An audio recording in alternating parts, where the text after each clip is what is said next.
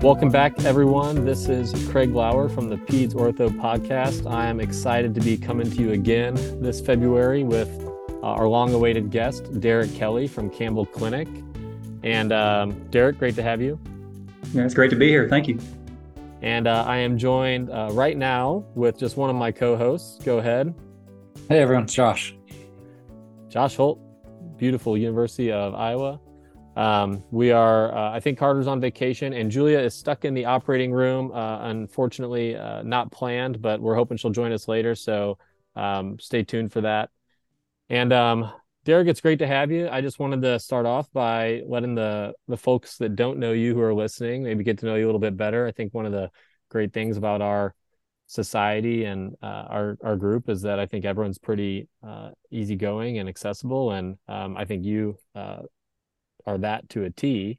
And I'd love for everyone else to get to know you. So I know a little bit about your history and just from looking you up. And it sounds like you did a lot of your training and from Arkansas. And so I'm guessing you grew up in Arkansas is kind of what I recall. Is that right?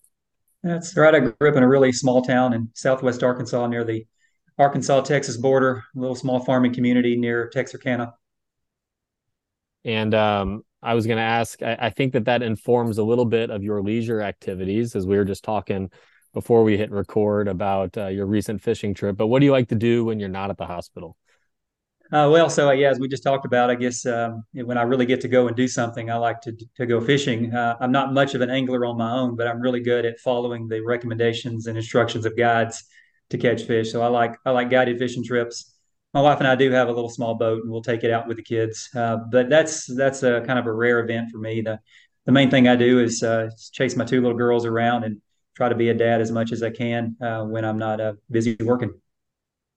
That's great. I think a lot of the other fathers and parents on the podcast can relate to that. When that it sounds like then you must have been a very teachable trainee if you're this good at following other anglers for their advice. Would you agree with that or I disagree? don't know. I've never really thought about it that way. Maybe that is true.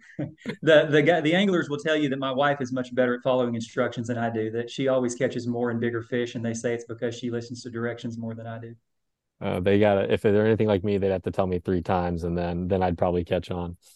I did want to ask orthopedics related. What would you say? We always ask about the top case, but I think we find people splitting hairs and I mean, everyone loves open hip reduction. So like, I'm going to give you top three cases. What are the three cases you just love to see on your schedule? Or maybe you don't want to see it all the time, but you like it when you get to do it. Top three cases. So see, I listen to this podcast all the time, and I think what the four of you do is fantastic. So I knew the question was coming, so I prepared for the one case, and now you've hit me with the three. Let me see if I can come up with the other two. So I thought about it long and hard, and even though I find the cases mentally and physically challenging, I think I really enjoy a 60 to 70-degree idiopathic curve. Not too small that it's too straightforward, but something with a bit of challenge. I feel those cases are very rewarding. I think the most common case I do, yeah, definitely the most common case I do is a perc tenotomy. I do them in the operating room setting, but I do them with local. I just like the OR for the ability to kind of control the environment a little bit more than the clinic. And my clinic is actually a little bit separate from the hospital. So if I had to get to the hospital quick, I'd have to actually have to cross the street. So I really like to do them in that setting. And then I like trauma. I mean, I like, to know there's a fracture the next day or one overnight that I'm going to get to do first thing the next morning, whether it be a tricky supracondylar or a femur fracture. I got an IT fracture tomorrow in an adolescent. So I like some bread and butter trauma when I can get it. That sounds great. And you found a way to work five cases in there with spreading Yeah. out the trauma. That was good. But the one that he had thought about, and pay attention, audience, the one he had thought about the most was the moderate AIS case. So that is must be a top case for you. All right. On the flip side of that, I wanted to ask what your most feared case is. And I think this is on my mind because I've got a cavus foot tomorrow. And I wanted to ask what either keeps you up at night or makes you kind of groan like, okay, here we go. Well, so I mean, I hope to be able to bring a lot of my mentors into this discussion tonight. But the thing that pops into my head is one thing I've heard Jim Beatty say many times. One of the best cases in all of pediatric orthopedics is a open hip reduction, and one of the worst cases in all of pediatric orthopedics is a revision open hip reduction. So I hate having to go back in and tackle one of those hips that's come back out or developed a bad AVN or something terrible has happened. Those are really challenging, and I load the boat on those. Bring as many partners as I can on those. That's a great point. And Josh is nodding vigorously, thinking about a revision open hip, Yeah, I'm guessing. no fun. And I actually, my next question was going to be about, I try not to say the most impactful mentor you've had, but I do want to give people a sense of maybe where you've trained and where your thought process align. And you mentioned Jim Beatty, who was kind of who I was thinking you might bring up, and it's great to bring that in. But I know any impactful mentor that comes to mind that has really influenced your career and where you've ended up. And it doesn't have to be the most impactful. Yeah, of course. That is a really tough question, especially in pediatric orthopedics, as people are so gracious with their time, and there's so many wonderful people. I mean, from training, I had Jim Aronson, Dale Blazier, and Rick McCarthy, among a couple of others in Little Rock, that just poured into me so much knowledge and advice. And then I was at TSRH for my fellowship, and that list is a mile long. But Tony Herring's at the top of it. I mean, he's phenomenal in all ways, and I respect and take as much time as I can whenever I see Tony. And then when I get to Campbell Clinic, I mean, the folks ahead of me were Jim Beatty and Bill Warner and now Jeff Sawyer, who have done so much for my career. And then even outside that, I mean, the list is so long within POSNA. I mean, I could just start naming off names and probably take up the whole hour worth of podcast for all the people who have worked so hard to help me out. And I know they're all doing the same for all of you. So it's a great organization to be a part of. What's the characteristic that maybe draws you the most to those people who have kind of helped you? If there's anything that kind of unites them, or the ones that you really bond with? For whatever reason, and I know it's outside because I mean I'm in a multi-specialty group. I have partners from all subspecialties here, and I see these characteristics. But within pediatrics, people are just so giving with their time. They will set aside to speak with you and answer your questions and try to offer guidance and experience where they can. And I think that is the thing that really draws us to these mentors is their willingness to do that. I hope to emulate it. I hope I'm learning those skills. Maybe I can find some people that I can pass that on to and maybe try to pay forward a little bit of all that I've got from them. Yeah, what I was going to say is, and you're a good example of being willing to get out and be part of groups and be part of some of these circles. And I think that's one of the things I would advise some of our younger practice listeners to do is to find some of these circles that you can get involved in, whether it's POSNA as a whole, or again, as we were talking before we came on, some of these smaller, more kind of destination groups to talk about whether it's trauma, whether it's spine, whatever it is within pediatrics. I think getting in some of those social circles as well as those academic circles is one of the real joys of our fellowships and our practice in pediatrics is everyone is so willing and accommodating to bring new people in and really help out. So I think you're a good example. You've been, a friend of the podcast and been willing to do different things with us, and which is awesome. But then it gives us that exposure to you, which then helps to propagate some of those feelings. So all the younger practice listeners, certainly by kind of getting out and putting yourself in positions to meet and interact with people like Dr. Kelly and others, it's really one of the great benefits of our specialty. Definitely agree with you there. Yeah, you're certainly paying it forward, and thanks for your time with us tonight. So again, just to reintroduce our guests, we have Derek Kelly with us tonight, and he's a professor of orthopedic surgery at Le Bonheur Children's Hospital in Memphis, Tennessee, and they're associated with the Campbell Clinic. And you guys have great residency, great fellowship, and a great group of partners there, including the past POSNA president, current POSNA president, some great people. So I wanted to highlight one bit of recent research out of your institution where you were the lead author, and I'll recognize the lead author, Stephanie Chen. Is this one of your residents? Yeah, Stephanie was one of our residents. She graduated last year. She's currently doing her fellowship, and then she's going to be doing a second fellowship at Gillette, and she's actually going to be coming back and joining us here as one of my partners in early 24. So we're super excited about back. That's great. So another pediatric rising person. Superstar. Yeah, when you mentioned that she had graduated, I was really dreading you telling us that she was going into joints or something like that. So no, she's going into peds, and I'm super excited about it. That's fantastic. So this study is called Prospective Randomized Ponseti Treatment for Clubfoot, orthopedic surgeons versus physical therapists. And it's probably not supposed to be quite as oppositional as I just read it. But the purpose of the study was to understand the outcomes of patients who were treated with casting with an MD, pediatric fellowship trained doctor versus PTs. And it sounds like your PTs had quite a bit of experience in training in club feet. So they're not just any PTs off the street. But the methods, it's a randomized prospective study performed over 5 years. There were 126 infants of all clubfoot etiologies included. Your groups were pretty much equal when you compare the demographics of where patients ended up, other than the patients who were treated by the PTs were a little bit older, maybe probably not clinically significant. You had a mean follow-up of 2.6 years, and the number of casts applied, it was about 4.1 cast average, so pretty low number, and it trended to a lower number in the doctor group, but there was no difference in the recurrence rates or surgery rates between the PT and the MD groups. And so your takeaway here is that the study, this is quoted out of the study, our study gives confidence to centers worldwide that properly trained providers can achieve equivalent results for babies with clubfoot deformity. And I think that that's a really, really great way to wrap that up. But as I was reading this, I was so curious about how the study came about and why you asked this question. And I imagine there was something going on internally that made you want to compare these outcomes. So what was the impetus for this study?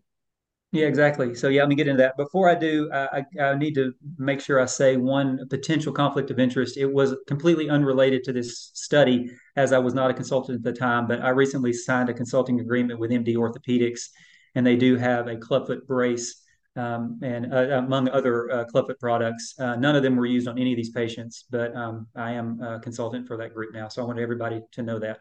I have no other relevant conflicts for this or anything else. As far as why we did this, so when I joined the practice here in 2008, they had already established physical therapists in their clubfoot clinic. They had a very great group here. Campbell Clinic has always been a great pediatric group, but their patient population had grown a little faster than their tendings, and they were getting a little bit stretched thin. And so, in an attempt to try to make sure all the patients were cared for, they found some partnerships with physical therapy. They had proper training. They went off and did courses. They were instructed, but they were actually applying some of the casts to unload the MDs a bit. And when I got here, I took over the clubfoot program, something I was interested in, and there was a little bit of a niche that needed filling. But I wanted to know, is there really any difference between these two groups? Are the therapists actually doing as well as the MDs? And so pretty quickly after getting here, I set up this study. You can see from the long period of time from the completion of the study to now, we had some difficulty getting the thing finally analyzed and out there into print. But it was a long run to get the patient numbers we wanted and to get the follow-up we wanted and to get the proper analysis. So the main impetus was that physical therapy was already doing casting here when I arrived, and I wanted to know were the results equivalent. Did you suspect that they were equivalent before you started? So that was our hypothesis that they would be. And the way the clinic is set up and the way it was set up then, it's the same as it is now. We work side by side. We're not in geographically distant locations. It's not like patients go to the physical therapy department across campus and I see my patients in my clinic. The therapists actually come to the same location that I am there on that day. They have a couple of rooms where they cast. I have a couple of rooms where I cast, but we share the same physical space, and so we're constantly kind of checking on sort of each other's patients. And in which case, they're sort of set up to be equivalent, and I would expect that they would have been. I would have been somewhat surprised had they not been. And then in addition to that, we're very fortunate. We have Child Life in our clinic, clubfoot clinic each day. We have the orthotist immediately on site as well, and we have a nurse practitioner who is also trained in clubfoot casting that I can work with when the residents and fellows aren't around trying to learn. And that's a great setup to run a clubfoot clinic. And I think it's great to know that we can train other people and you don't have to be a fellowship trained physician. And I would agree that that's probably the case. I'm wondering how generalizable this is. We live in an area of the country where there's 4 hours between us and there are patients who are traveling 2 hours to see one of our institutions, right, or often coming from even further.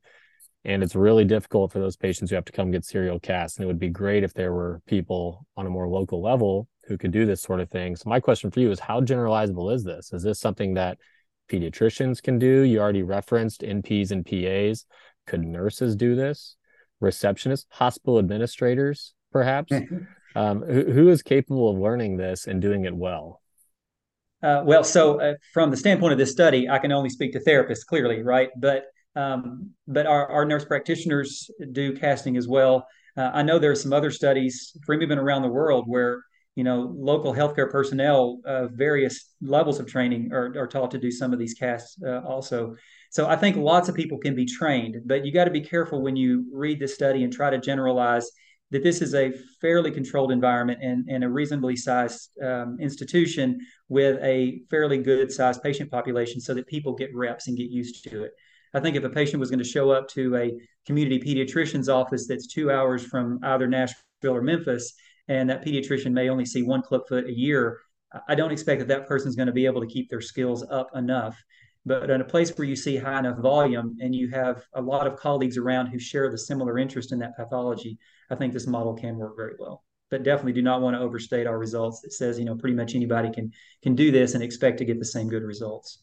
Yeah, and that's the question I was going to ask is, I had a fortune to go to Jordan and do a lot of teaching of clubfoot with Dr. Marquende, and we had pediatric orthopedic providers from around the whole region from 7 or 8 different countries there. And many of them were one of 2 or maybe 3 pediatric orthopedists in their entire country.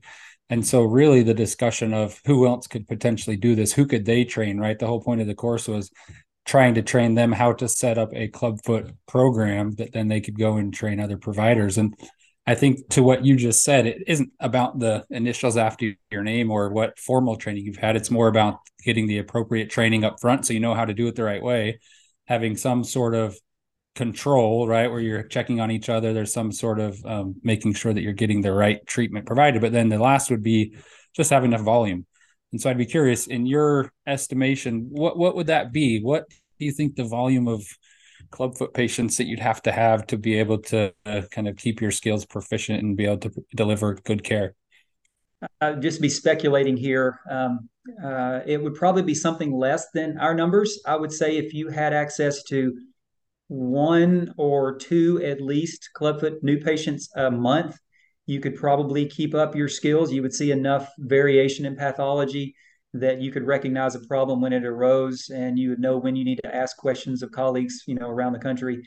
So I would say that's probably a minimum. If you're seeing less than that, then I would worry that maybe you may not be keeping your skills up, and you maybe should refer to another center. That's just a guess. Yeah, well, I thought about it a lot then, and just reading through some of the literature on what people see, that I was somewhere in the kind of 20 to 50 a year. So that's not too far off of your 1 to 2 a month to kind of have a reasonable kind of clubfoot program. So that's probably comparable to what I would have thought too. Dr. Kelly, I was wondering if you have any tips for someone who is maybe listening to this and they're maybe at their place, their institution, and they're drowning in club feet, and they're hoping that they can train someone who's working with them who's very interested in treating club feet and maybe offload some of that workload, and work in tandem with that surgeon. What tips or advice would you have to someone who's trying to maybe expand their program to include more non-MDs in the casting setup? You set the question up with the proper beginning. You have to find the person who is interested in doing that. And I've been very fortunate that I've had just a few therapists. The turnover has been very minimal with the group that I've worked with, and they've remained very interested and very dedicated to this. So having that person, regardless of whether it's a therapist or a nurse practitioner or a nurse or whoever it might be, having someone who really wants to get in and learn this stuff, not just do it because they're forced to do it, it'd be super important. And then working side by side with them for a while, perhaps even go into some courses together. I think that's a great thing to do. We did that early on. First couple of years of the practice, the whole team went and we did some courses together. And then if there ever is a new therapist who comes into the group, they're always mentored by myself and a more experienced therapist until they're really up and running and very, very comfortable before they kind of start working with just the 2 therapists in tandem. So it's not just letting someone go, giving them an instructional video that's 10 minutes long and saying now it's time to put on a cast. It's a week's worth of consistent mentorship until you know that their skills are to the point where they feel comfortable and you feel comfortable. And then you also have to look at the money. So whatever system you're in, whether it be the hospital needs to figure out how to collect and reimburse for that person's time, or if it's someone who you employ within your practice, how do you justify their time in that role? If the money doesn't at least break even or make profit, it's going to be really hard to make that a sustainable model. Those are great tips. And I'm curious, how did you make the money make sense with yours? Are your PTs billing for this? Do they bill through you? I think that's a practical tip that people might want to know more about. And this is going to be different. Whatever system you're in, it's going to be different than what we have here. And, we're all going to have different situations. My specific situation is, as a Campbell Clinic doctor, I am not an employee of Le Bonheur Children's Hospital, but that is where I hold this clinic because all of the key components of a good clubfoot program, in my opinion, are at that hospital location, including the therapist. So the therapists who come to our clinic are not employed by my group, by Campbell Clinic. They're employed by the hospital. They use different codes for therapy than we do as MDs. For clubfoot casting, they bill on time, and they also have some procedural codes they use. And I have to be honest, even though I looked those up recently, I am not that familiar with them, so I can't speak all that intelligently. But nevertheless, I do know that their time is valued by the hospital, and they continue to send them there because they are able to make a profit off of the work and the time that they provide. And I wanted to pause and welcome Julia. Julia, thanks for being able to join us. I wanted to introduce you and just say that you were here so that if you had any questions, and Josh, if you had any other follow-up questions for Dr. Kelly, we could do those. Otherwise, we'll start stirring the pot. Yeah, my only question, and even thinking about our clubfoot practice at University of Iowa, it would obviously make the study a lot muddier and wouldn't make clean data. But do you, in your place, do patients see different providers? Like if they come 1 week and see you, if they come the following week, if you're not there, you're in the OR or whatever, would they be able to pick a day that they would actually see a therapist? Or obviously it'd make it much more difficult to study, but certainly could make some convenience for families. No, I think that certainly could work. Definitely, there's many different clubfoot models that work very well. Ours has been on Wednesday mornings. We do all of our casting. Wednesday afternoons, we do all of our follow-ups. And I basically sort of run the clubfoot program. So although all of my partners are trained to do clubfoot and probably would be very happy to do it, if they get a new clubfoot, they send them to the clubfoot clinic where I am. Now, it's, as you guys and gals are all very well aware, Clubfoot Clinic is not a doctor. Clubfoot Clinic is a system, and unfortunately, we have all the components in place. So they're not coming to me; they're coming to me and therapists and orthotists and child life and all the people you need to run a good program. And since that's the best place in Memphis for that care, all my partners send them to one location. But there's no reason it couldn't be otherwise. Yeah, and I think just to add one more, patients like that. Patients, I think there's been a couple studies that have looked at kind of patient outcomes and expectations, and being at a clubfoot center and having some sort of formal, whether it's even signage on a wall of the clinic, the corner that you do it, but having patients feel like they're coming to a place and to a center that has some specialization in care. And like you said, it's not a single person, it's a team, and families and patients see that, and they feel like they're getting top level of care by pretty simple, call it marketing, call it signage, call it whatever you want, but by kind of centering care for them can go a long way. I agree completely. Hi, Julia. Hi, guys. Sorry for being late. Julia, did you put any signage up for the Necrotizing Fasciitis Center of Care?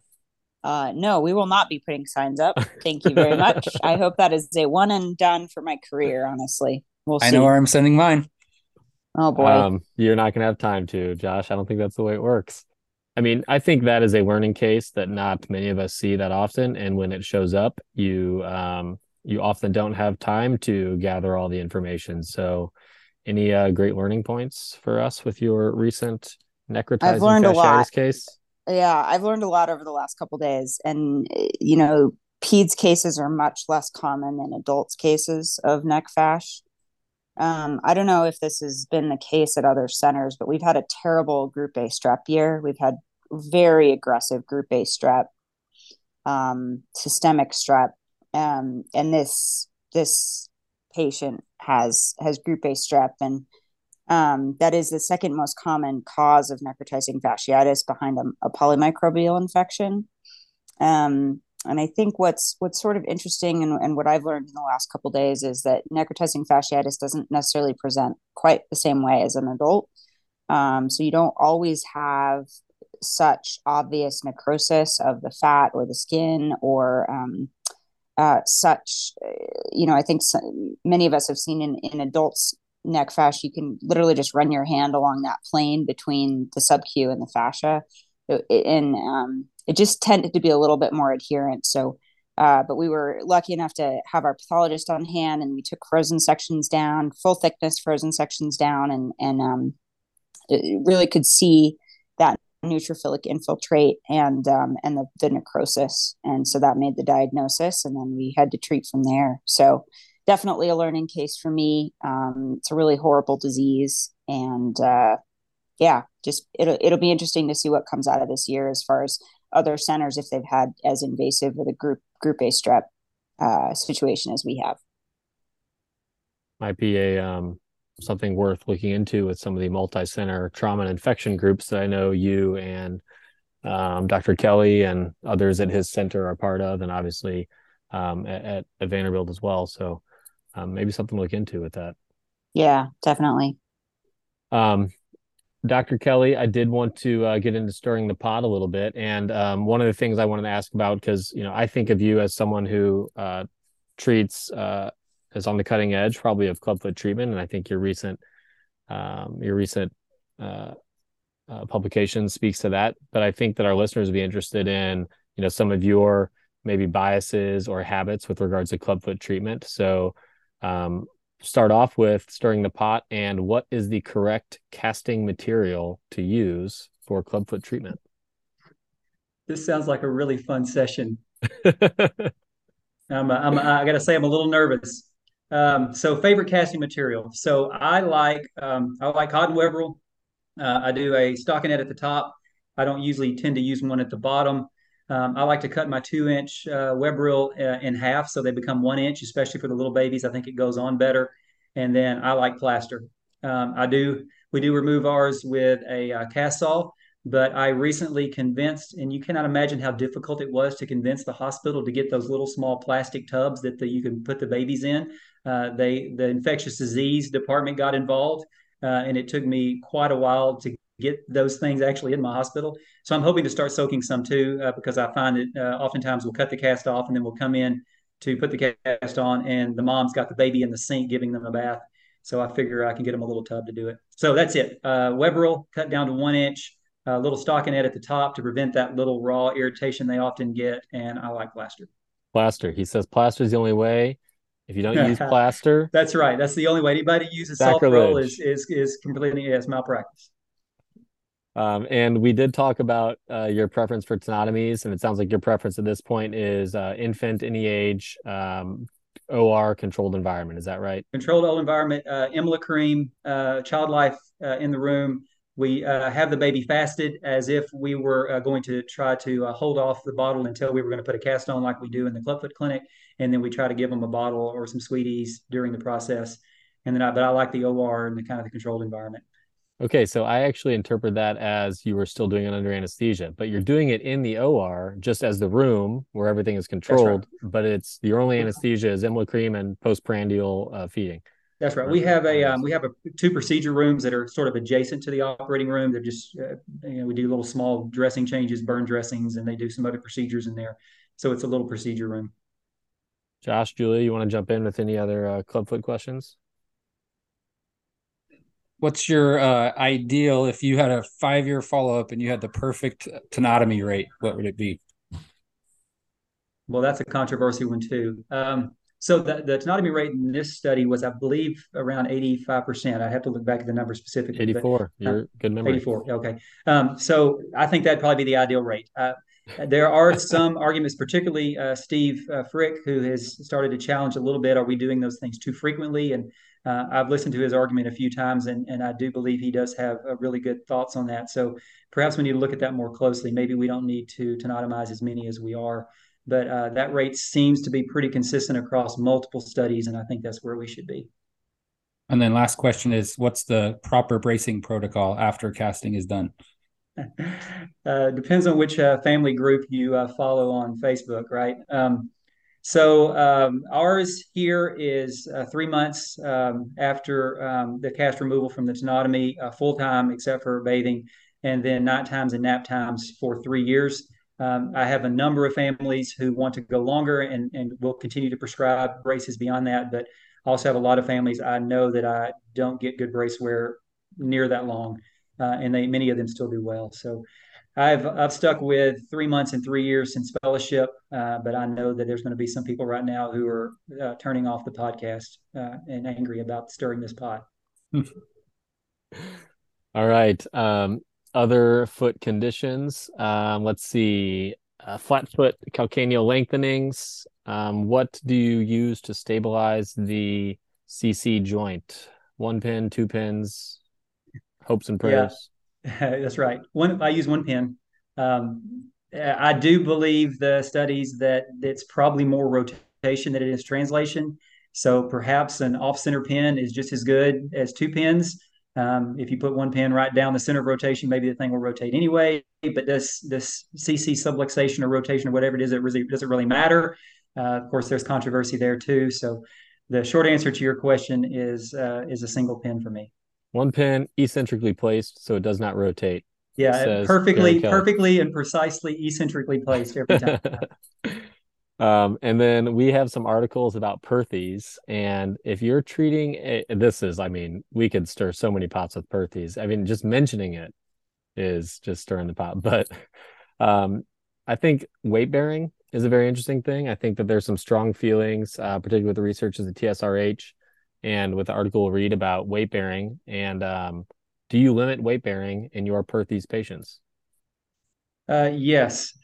So I'm in the IPSG, the International Perthes Study Group. I'm one of the members of that group, and as part of my chosen path through that group, I immobilize or limit weight bearing, non-weight bearing, for 6 weeks after varus osteotomy. That's my weight bearing protocol. Okay, but you don't limit for the 3 years while you're waiting for fragmentation to complete and reossification, remodeling. No, I don't. Okay. And let's see. What is your surgical indication for Perthes then? If you mentioned the varus osteotomies, when do you perform a varus osteotomy for Perthes? Yeah, so early stage disease with onset over the age of 8. And I mean, yeah, at some point you stop doing that, 11, 12, 13, whatever it is. Sure. But so fairly traditional in my approach, because I have not yet seen the great studies that we hope that are going to come out that are going to tell us that there's something better or the indications are different. I stick with the studies that are there, and there's really kind of 2. And I hate that you're asking about Perthes, because with the IPSG, I can just hear all the voices in my head of all the people who would say something completely different than everything that I just said, and they are all equally as right as I am. That's fair. We can leave that one for now. All right, this is another good one. Closed reductions for type 2A supracondylar humerus fractures. Do you tell your residents to do them? No, we still pin them. But we've got the world's leading expert on this call about that. So I'd like to get Julia's thoughts. When I read this paper, I was super excited, because we all have these really bad type 3s that the best we can get is maybe a 2A on our final reduction, and it's pinned, and we're like, man, I wish it was just better. And the kids do great. And I'm always thinking, why do we struggle so hard on these 2As and pin these suckers when some of these really bad ones get to that point and the kids do fine? So I'm so glad that this study is out there. I'm still trying to decide how to incorporate it in my practice, but we're still pinning them. So Julia, please tell us. Yeah. Well, I'll tell you that I don't think you're wrong, because it's important to do what's right for your practice. And the key take home is that there are patients that are going to lose reduction, and they're going to lose reduction somewhere between within that first 10 days as the swelling comes down or as they shift in their cast. And so the key is catching those, right? And so I think where this gets tricky, right, is people say, well, it's not perfect. And it's like, well, a lot of stuff we do isn't perfect, right? We reduce both bone forearm fractures, and we know that some of them are going to fall off. And so I would consider it more like something like that. You have to see them back for a post-reduction check. And so if the family is willing and able to do that, then you can treat them non-operatively. And the vast majority of the time, you're going to have a great result. And I do believe that there is more remodeling in the distal humerus than we've given it credit for. And so I think future studies are going to show that. This is a different beast than a lateral condyle or a medial condyle. There is some remodeling. And so in my practice, and again, I will stress this, like this is very practice specific. And I understand that this is something that is going to take a certain amount of comfort for the vast majority of people. But so when I'm on call, I will have residents do a reduction on the 2A fracture, as long as the family can follow up within a week. The families I worry about for us here in Colorado are the families that live in northern Wyoming, southern Montana, somewhere where it's really far away. And I'm worried that they're not going to come back. But it's shared decision making. I talk to them about the risks. And if they're willing to come back in a week for a check, then fantastic. I think we can avoid surgery. So that's my long-winded short answer. Hey, Julia, I think that this is probably a good time to just clue in the audience on that article a little bit, just since we've kind of naturally flowed there, and we can stir the pot a little bit. Let Derek stop sweating this a little bit. No, yeah, he's doing great. But maybe clue us in on that study and the details a little bit, and we can kind of catch the listeners up on that. Absolutely. So the study came about because, as most people know, the AAOS guidelines really suggest treatment of 2A and 2B supracondylars with closed reduction and percutaneous spinning. And there's been a lot of literature out there for the past really 10, 15, even 20 years supporting the idea that you can treat 2A fractures with closed reduction. And so we did, and by we, let me clarify, I was a fellow at Rady when this study was ongoing. And so my fantastic mentors, Dr. Upasani and Dr. Pennock, really took the lead on this. But we did a prospective, and I would say semi-randomized, because it was based on who was on call. So we had some surgeons that were in the non-op group, some surgeons that were in the op group. And so randomly, depending on when the patient came in, they were randomized to either non-op or op. And so we had 45 in the operative group and 45 in the non-operative group and 54 in the operative group. And 4 patients were converted from non-op to op. So that was a 9% conversion rate. And they all lost reduction within that first week. And were taken for successful closed reduction and perc pinning. And I think that's a key thing too, that the CRPP was successful even up to day 10 after the reduction, the attempted reduction. So it doesn't make your surgery more difficult. It doesn't mean that you're going to have to open them. And we had up to a year of clinical follow-up. The non-operative group did have a little bit more radiographic extension as measured by that hourglass angle, but there were no clinical or radiographic differences otherwise. And then if you looked at complication rates between the non-operative and operative groups, refracture was very similar. We did see a little bit of AVN, which was sort of interesting. There were no infections in the non-op group and 1 infection in the operative group. And if you looked at patient-reported outcomes up to 24 months out, there were no differences between the groups. So ultimately, all these kids do great. We found about a 9% rate of needing conversion due to loss of reduction. But yeah, I think it supports. I think the key thing is it supports potentially changing those AAOS guidelines to allow for closed treatment of 2A fractures as an acceptable alternative in the guidelines. So I actually have a question about that, and that was one of the questions I put in my notes for your paper. If your paper would have been included in the guidelines, do you think that this paper adds enough new information or additional information to change those guidelines? How would that paper be perceived and thrown in the mix? Yeah, I think that's hard, right? I mean, I haven't had the opportunity to be a part of those decision making processes, right? And if you look at how experts in the field take evidence, right? There has to be a mounting or growing or large enough body of evidence to support something. And what's sort of interesting is this seems to kind of surprise people over and over again that this is coming up. But there's, I mean, in our references, right? Like you could look through the references of this paper, and I mean, there's 15 papers demonstrating that you can do this with a fairly low rate of failure.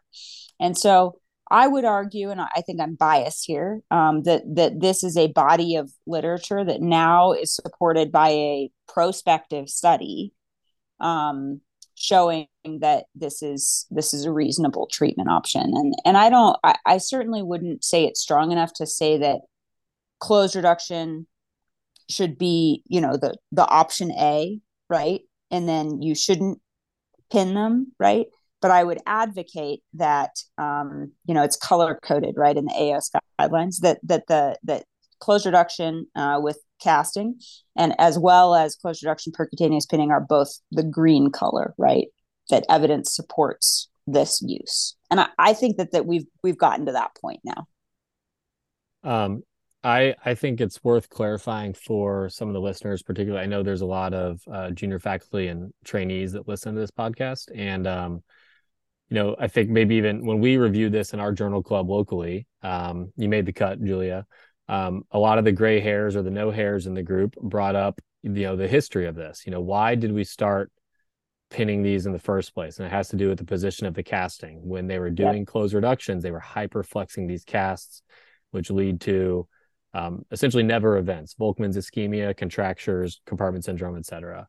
And that's what we have to avoid. And we haven't mentioned it yet, but you're very specific in the paper about the position of casting. You maintain the reduction by a mold over the olecranon, not by flexing the elbow over 90 degrees, right?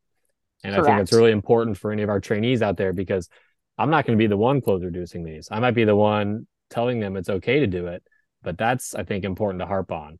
We are not flexing these elbows past 90 degrees. Please never do that. That's why we got away from this treatment initially, right? Yep, absolutely. And, there's really, there's a very low rate of compartment syndrome in modern day treatment of supracondylar humerus fractures, but it's not zero. And you certainly don't want to be that statistic. And so I shoot for right at that 90-degree mark, because generally when you're casting an elbow, what you think is 90 is really 80, and that's what I tell my trainees. And especially when you're putting a little bit of a mold on that olecranon fossa, you're going to lose a little bit of that flexion. And so, yeah, absolutely. You're absolutely right, Craig. Do not hyperflex these. And really how I tell my trainees to do this is, you're doing this like any other reduction in the ER, conscious sedation, and you're doing the same reduction maneuver that you do in the operating room, is that hyperflexion. And then generally, just like we find in the operating room with these type 2s, once you get that hinge back, I don't want to say it's stable, but it's not going to flop over again. And so you can bring them into that hyperflex position for the reduction, bring them back to 90 and cast them there. And most of them are going to stay. Great. Let's hit another article. Josh, do you want to take one of yours? Yeah, we'll just jump back to that fun Perthes discussion we were having before. And so the article that I'm presenting is out of India, and what they looked at was the outcomes of their Perthes, and they are also in the International Perthes Study Group. And so they specifically mentioned that a portion of their cohort of one of their study groups was done for that reason. But that what they did is they looked at patients who were in a prolonged non-weight bearing status versus the more traditional, which, as Dr. Kelly said, would be to do a varus osteotomy and then be non-weight bearing for 6 weeks, essentially for healing of the osteotomy. And so when they compared the two groups, and again, the prolonged non-weight bearing was until reossification. And so that ranged from, several months to over a year, 8 to 18 months of non-weight bearing. And what they found was, I was actually relatively surprised by the differences. What they found, they looked at a lot of different radiographic findings of the sphericity of the head, of the width of the epiphysis, and found essentially significant differences across the board as far as how round that head was able to stay and or remodel in the patients who had a prolonged non-weight bearing after a varus osteotomy. So odds ratios of 3 for healing with a more spherical head in patients who were in the shorter, or hearing with an asymmetric spherical head in the patients with a shorter weight bearing. Essentially everything that they looked at was statistically significantly different in the prolonged non-weight bearing group. So certainly raises the question and puts more impetus. Again, this is all patients who had a varus osteotomy. So that is step one, is that your treatment protocol? And similar to what Dr. Kelly mentioned, in patients with later disease or early disease in older kids, or also they included patients less than 6 who had, but essentially younger kids with more severe disease, or older kids in early disease. So I'd open that to you guys. Again, the findings that they had, at least radiographically, which mostly what this was looking at is kind of the radiographic outcomes of prolonged weight bearing, which has not been something that I have done. I keep kids non-weight bearing just for healing of an osteotomy, essentially, but have never really given any real consideration for keeping kids non-weight bearing for 12 to 18 months. I don't know. What do you guys think? Dr. Kelly, you're in this group and have obviously had a lot of conversations about some of the different protocols. What are your thoughts on prolonged non-weight bearing? So yeah, a couple of things about this study. So Ben Joseph is just a giant in Perthes, and he's on par with Tony Herring as far as his knowledge and publications. And then Hitesh Shah has done a great deal of work on this, particularly with the sphericity deviation score, and I think that's going to be a very valid score for us to use forward. So I think this is a very well done study. This group, they had to back off on their non-weight bearing, so they would non-weight bear all the way until reossification. And in order to enroll patients in the study, they had to pick either 6 weeks or 6 months after their osteotomy. So they dialed it back to 6 months. In my practice, I had the option of staying at 6 weeks or going to 6 months, and I kept it at 6 weeks. And of course, the results of our study still aren't out. This makes me worry that our 6 months results may not be as good as we hoped if their results are true in other patient populations. But it's very interesting data. Now, you bring up a couple of important caveats that I think we have to consider, and the authors brought it up as well, is what does this do psychologically? And they downplayed it a little bit, as this is not as bad as we think it might be for kids. And they mentioned a study that shows that with PROMIS data that may be the case, that these kids may tolerate prolonged non-weight bearing better than we think. But that still worries me a lot. I mean, as Perthes providers, we see it all the time, and I feel like I'm more of a psychologist than I am a surgeon when I'm seeing a Perthes family, because it's such a challenging disease on the entire family, and I spend more time kind of counseling than I do talking about surgical decisions. So it's a very interesting study. I'd like to see how this thing goes. Maybe with the IPSG and that large database, we can come up with some more answers. I'd like to hear other thoughts on this, though. Yeah, my big question is, what is the generalizability of a study from India where you're telling patients that to stay off it versus how would some of my patients react to that? And I don't know how I would actually get them to stay off of their legs and stay non-weight bearing for a prolonged period of time. And then I also wonder about the, as you mentioned, the psychological implications. It reminds me a lot of bracing for scoliosis, where you feel a lot more like a psychologist and a surgeon trying to figure out how to motivate someone to wear their brace. Yeah, I think it's something that these study groups will be helpful for, though, because again, you take a group that's in a large international study group and you start to look at their data, and then eventually when the rest of the study group gets the data and you have enough to really look at it in much bigger numbers, I think we'll get some important data from that. So another plug for being involved in different groups and academic groups and social groups and all the rest can be very helpful. All right. So Julia, you don't take care of spine. What number do you try to get patients to stay under to tell them that their curve will not keep progressing into adulthood? So I don't want to cheat because I did read this. Oh, you but cheated. I think, Okay, don't tell yeah. us then. So I cheated. But I would say honestly, before this, I thought that you wanted to keep it under 30. That was kind of what I had in my head. That as a non-spine person, morning conference, like let's keep it low. So this study's cool. Well, this is a study actually in JBJS, and it is a study out of Hong Kong. And essentially what they did is they said, okay, we accept that we have good data that curves over 50 progress. And we accept that as we do surgery on patients with curves over 50, that's pretty well accepted internationally. But it'd be nice to actually ask them and just see and say, did you clinically feel like you were just having enough patients have progression with curves in the 40s to kind of warrant this? And I would suspect that they did. But what they did is they continued to follow all their patients beyond skeletal maturity who had curves in the 40 to 50 range. And they came back for at least annual radiographs. And so the study looked at 73 skeletally mature patients with an average post-maturity follow-up of almost 12 years. So this wasn't, they followed them for a couple extra years and didn't see that curves progressed and called it good.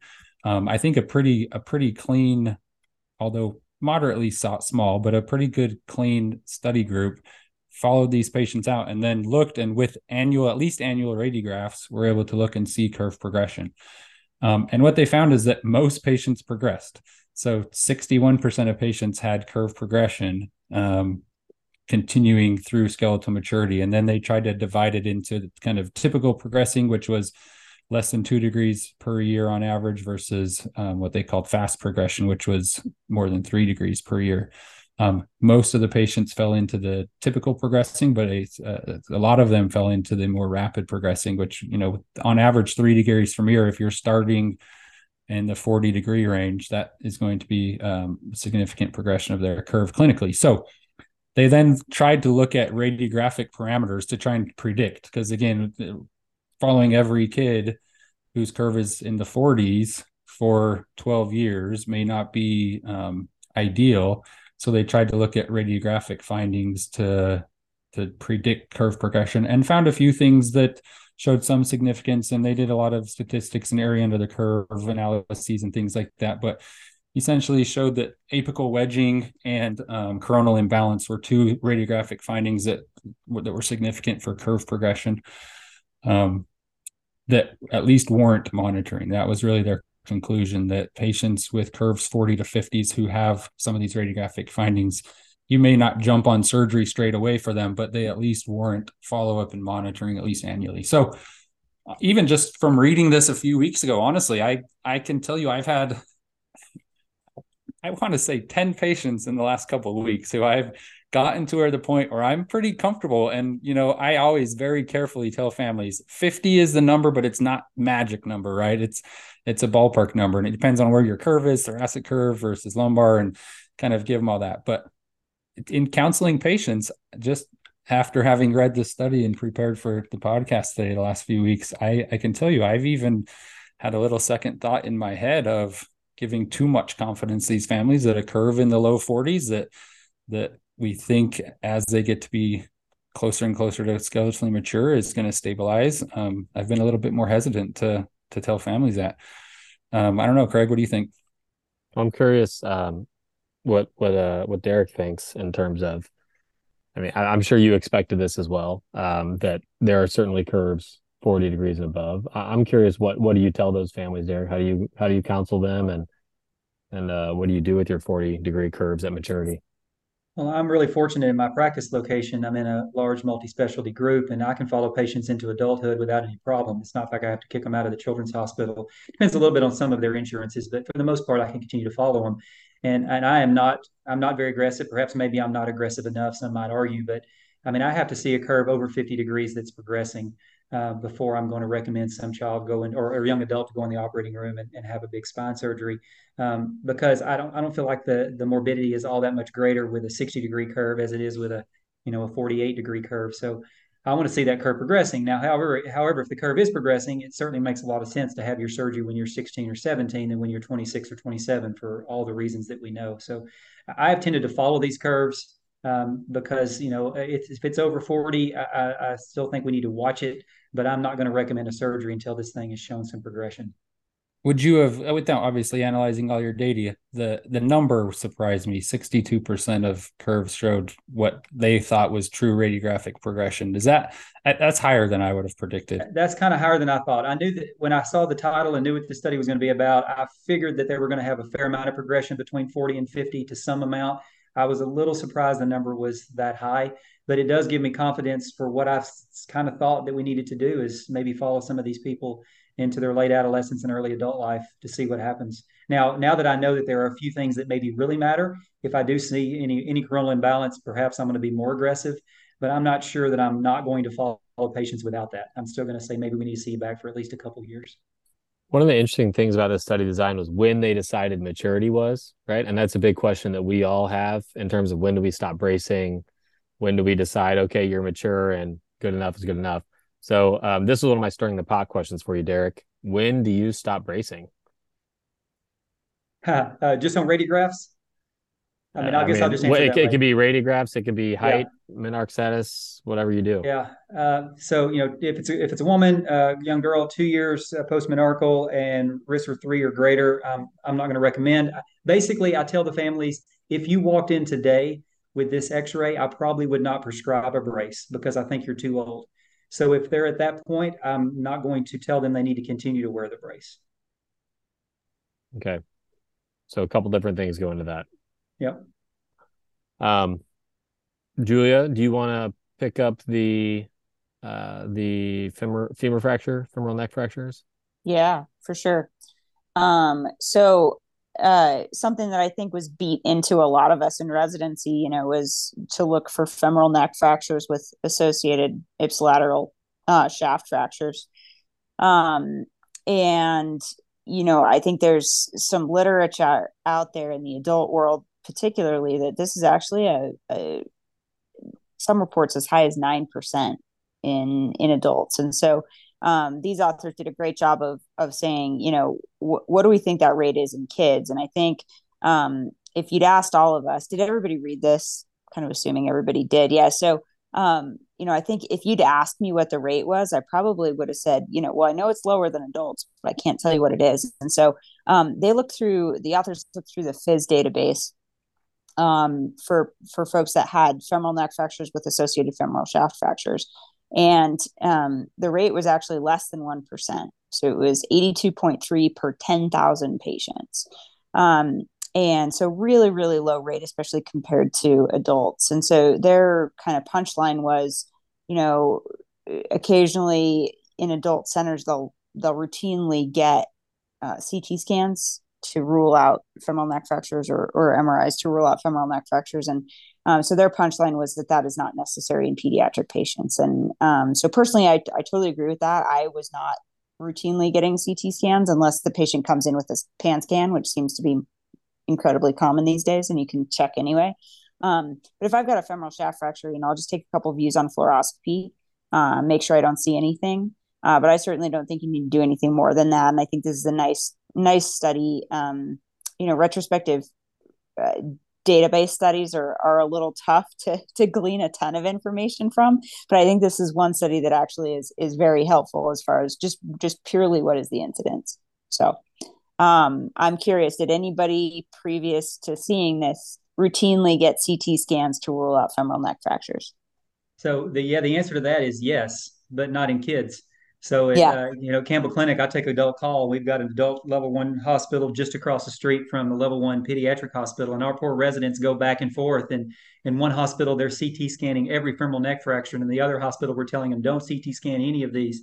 But yeah, it feels like the data is what it should be. That number should be very, very low.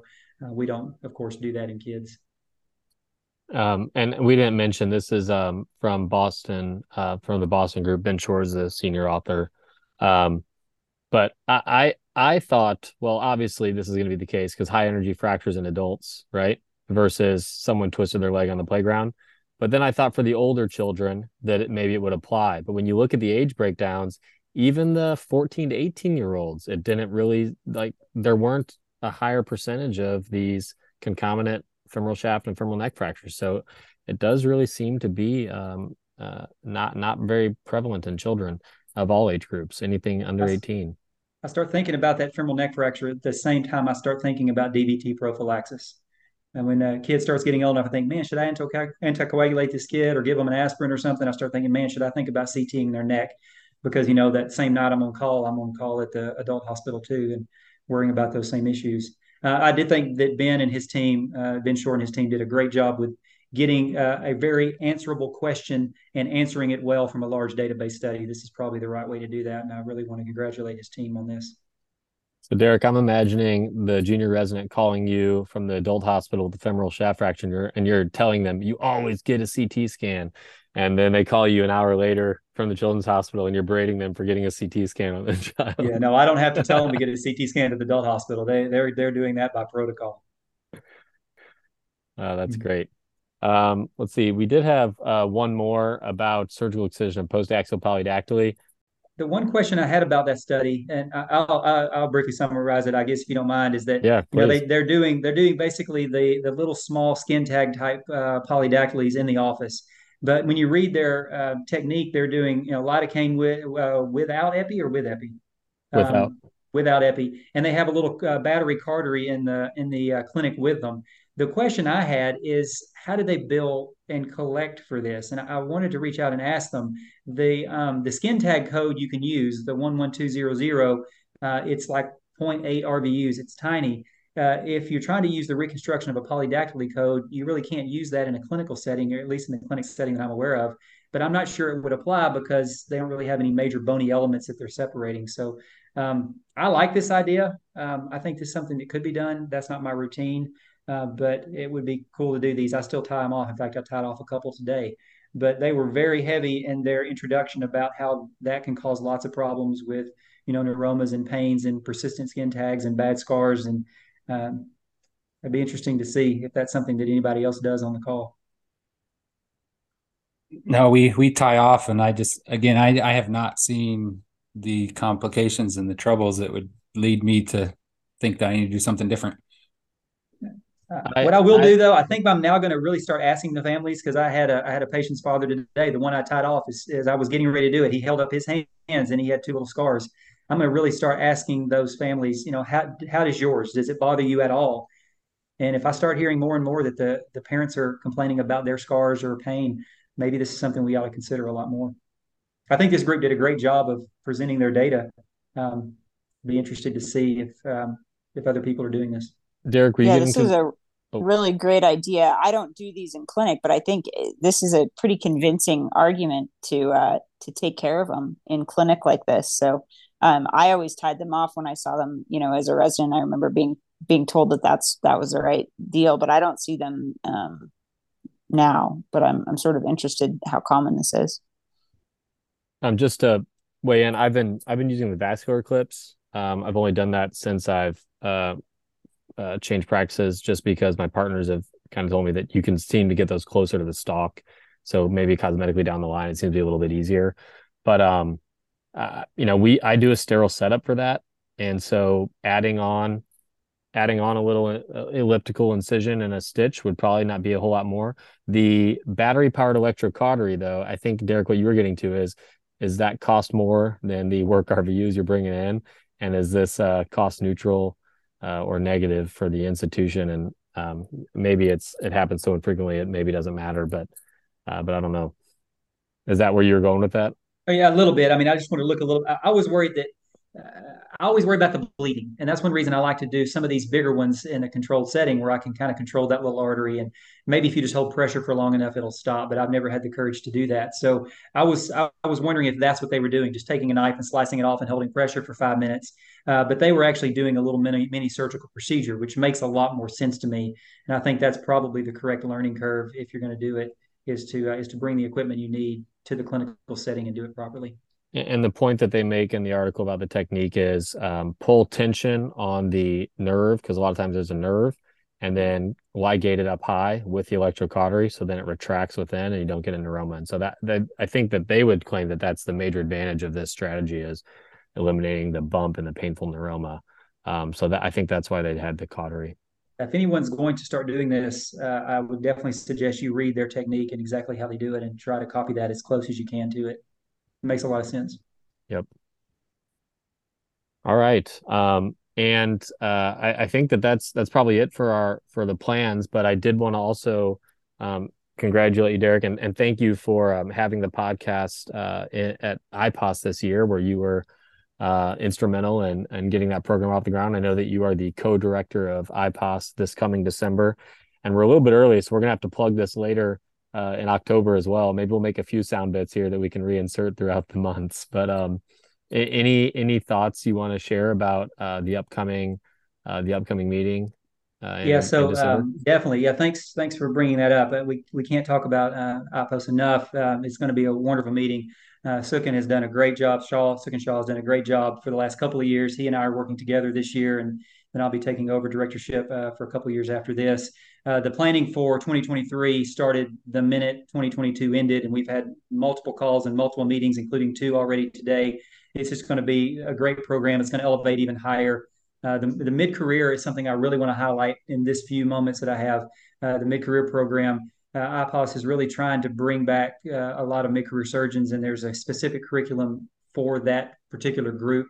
It's really not so much about the nuts and bolts of orthopedics, but about leadership and finance and educating and providing feedback and all these other things that you really want to start thinking about in your middle career. So for those who have not been to IPOS in a long, long time, please consider looking at the curriculum and planning to come back to Orlando. Bring your family, ride some roller coasters, and have a really good time. It's going to be a great, great meeting. I'm super excited about it.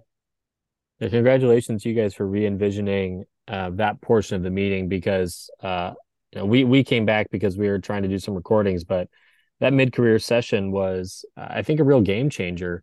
And it takes all the great things about IPOS in terms of being interactive and being a great symposium and not as much research based, but made it applicable to a broader group within POSNA. And I think that was really awesome. And I appreciate it. Do you guys have any survey data and hard data about what I know you guys are pretty analytical with that, but I'm just curious if you'd share what the outcomes were and what people thought of that session. Yeah, it was extremely well received. Now, the registration, the people who actually registered to come to that specific portion of the course, it's kind of a separate carve-out course. If you wanted to just come for that day and a half, you could. The registration was actually small, but the room was packed. So there were a lot of people who signed up for the full course who chose to use their time to go to that course. And the feedback was really phenomenal. It was overwhelming that we needed to do it again. Now we're trying to decide, do we need to try to pack all of it into just 1 year, or do we need to try to spread this out over 2 years, encourage people to get it all? You need to come kind of 2 years in a row, because there was just so much content to try to squeeze into a day and a half. The thought is to not try to make someone come for the entire week and try to compartmentalize some of these things. The essential curriculum is still there for the resident and the fellow, the advanced practice providers and POPs. So there's a huge curriculum for them. It's very innovative. Top Gun, of course, is still there. There's all kinds of great and fun things, but we're still continuing to try to innovate and add as we can. It's going to be a great meeting. Well, thanks for all your efforts with that. You and the rest of the meeting planners and the meeting committee for that. Julia, Josh, last thoughts?